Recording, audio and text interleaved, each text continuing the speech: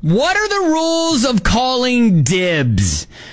I mean, you can call dibs on just about anything, right? Well, maybe. Okay. Maybe. I think we have to figure out, does this fall into that category? All right, Tanya wants to know if you can call dibs on someone you're not dating. And if you've got an issue and you want us to help you out with it, you can always message us, Ben and Kelly Show, at gmail.com, or give us a call or text us, 502-795-1997. Let's get to it. When you need advice, come to Ben and Kelly. It's group therapy on 99.7 DJX. Yeah, so Tanya says, hey, Ben and Kelly, I've had a crush on a coworker for the longest time, and all my friends know that I'm pretty much in love with this guy. He's all I ever talk about. No. Well, over the weekend, we were all getting drinks, and one of my closest friends went home and hooked up with him. Oh, no! Total violation of girl code, friend code, every code. She ruined everything. My questions are, is he off limits because she hooked up with him? Mm-hmm. And could you forgive a friend for hooking up with someone that you like? I know he's not my boyfriend, but everybody knows how much I love that man. Yeah, okay. I can understand a little bit of jealousy. And, I don't think you can fault your friend. My grandma always had a saying, poop or get off the pot. We went straight to your grandma I like that. So that's cute. I say that because it's like, hey, Tanya, why didn't you ask him? Why didn't you shoot your shot? Right. Or, did she and she was turned down? I mean, if that's the case, then no, you can't call dibs on him anymore. Lindsay said, yes, you like him, but neither you nor him have made a move after the longest time. Is it possible that your friend also has feelings for him but hasn't been able to talk about it because you're the one always talking about how much you have a crush on him? Oh, gosh, that's a good thought. I understand being mad or upset for a while, but you're not dating, and it doesn't sound like you're in high school anymore. That's true. I was immediately thinking this sounds a little high schoolish.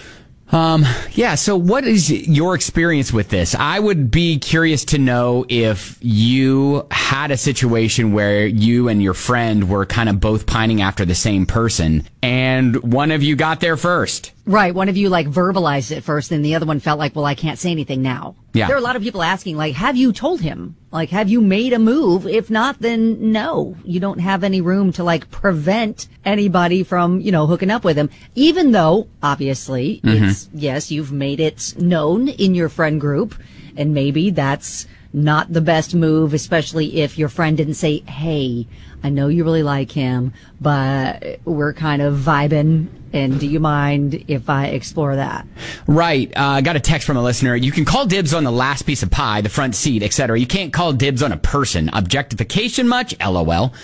I mean, I get that. And then another person's like, look, it doesn't have anything to do with the concept of dibs. It's just basically a concept where you respect your friend's feelings and won't try to engage with that person romantically while they're making their own attempt.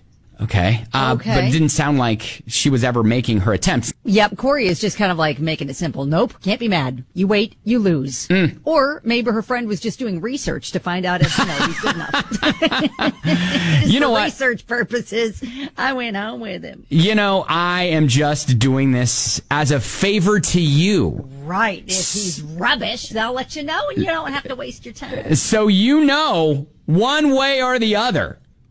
What's happening with this guy? Exactly. Ginger says it sounds like he's become an obsession for you, even though he isn't reciprocating your feelings, and that your friend, in quotes, has little to no respect for you. You deserve more and should seriously consider moving on from them both. Okay. Now, Carrie had messaged us and said, look, same thing happened to me. I had called dibs on a guy at work that as soon as he wasn't seeing someone, I was going to make my move. All my friends knew this. Well, Debbie swooped in first. I was mad. She turned into his rebound. They saw each other for a few weeks and broke it off. I played the long game, was his friend and there to talk to. Then several months of being his friend, we became more than friends and have been married for 3 years. So stick to it, girl. Wow. Oh, well, see? And that's kind of one of those way to play it. Yeah, I was going to say that's kind of one of those, if it's meant to work out, it'll work out. Right. And maybe you just need to be patient. Yeah. But, and again, I have no idea if she's laid any groundwork with this guy.